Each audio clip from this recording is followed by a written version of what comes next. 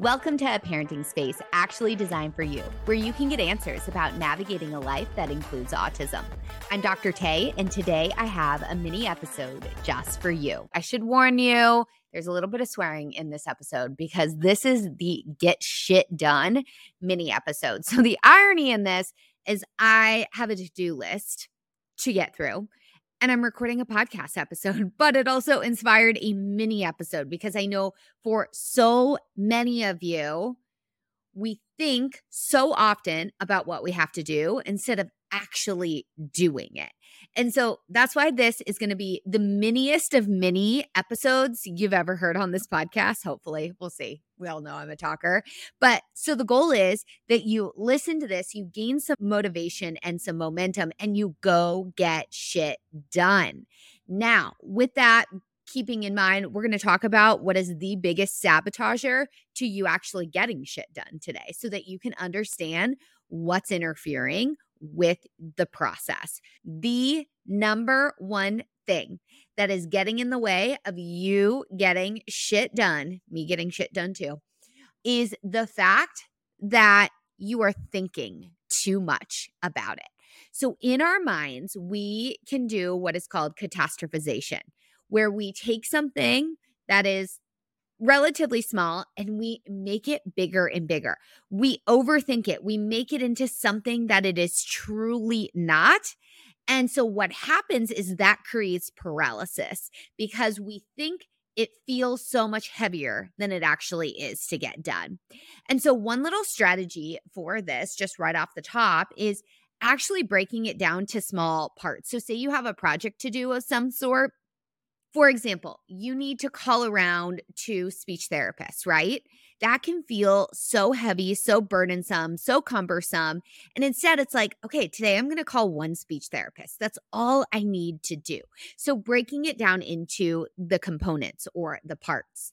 The other thing is with catastrophization is it feels very real. It feels, oh, wow, this really is big. It's going to take me forever. And we end up procrastinating it because that reduces our anxiety around it. So procrastination is usually a form of avoidance of anxiety. And it's interesting. I'm not going to fully go into this, but a lot of times procrastination too is related to perfectionism, that we procrastinate it because we think it needs to be this perfect thing. We got to do it exactly right in order to mean something about who we are as people and our own self-worth. And so then we hone in on it and really get perfectionistic, which then makes us procrastinate it more. But I want you to think of it this way. It's a form of avoidance. So, we talk in previous episodes, we've talked about anxiety and facing fears, being brave.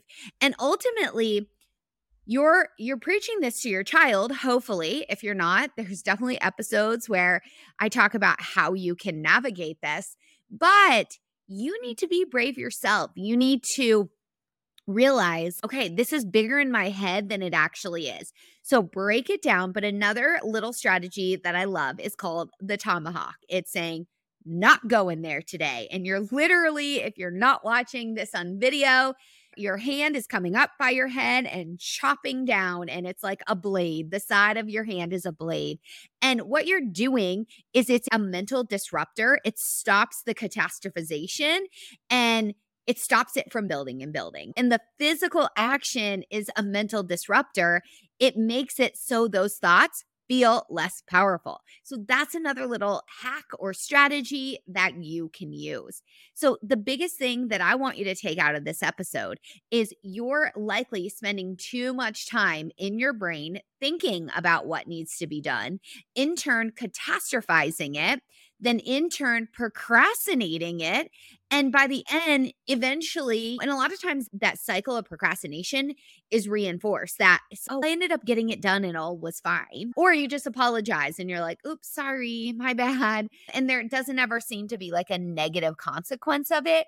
But I want you to remember the negative consequence of procrastination is feeling really shitty. And the antidote to feeling really shitty is getting shit done. And so break it into small parts. Use your tomahawk saying, not going there today. I am making this happen. I am committing, and build some momentum. So rather than trying to make it perfect, get everything done right now, what is one small action that you can do? So that is a wrap for today's mini episode. Just a reminder to go get shit done. You're going to feel so much better. And I know a lot of times as an autism parent, your to-do list is very long because you have all the normal family management stuff, but then usually you have the management of your child's needs and support services and all of that. I want you to remember this one thing. It may feel hard, but you are capable of doing hard things. You've done hard things before, and you can do hard things again.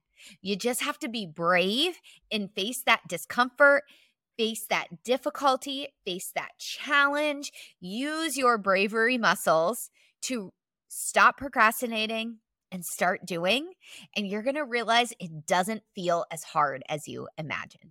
All right, y'all, that's a wrap, and I will see you back here soon. This episode was meant to be short and sweet. Full-length episodes air every Wednesday with many episodes like this sprinkled in between.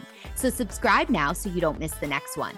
And if you want to inspire a future episode, because that's how we roll over here, ask me a question on any of my social media pages for a chance to have your question featured. Bye, y'all, and I'll see you soon.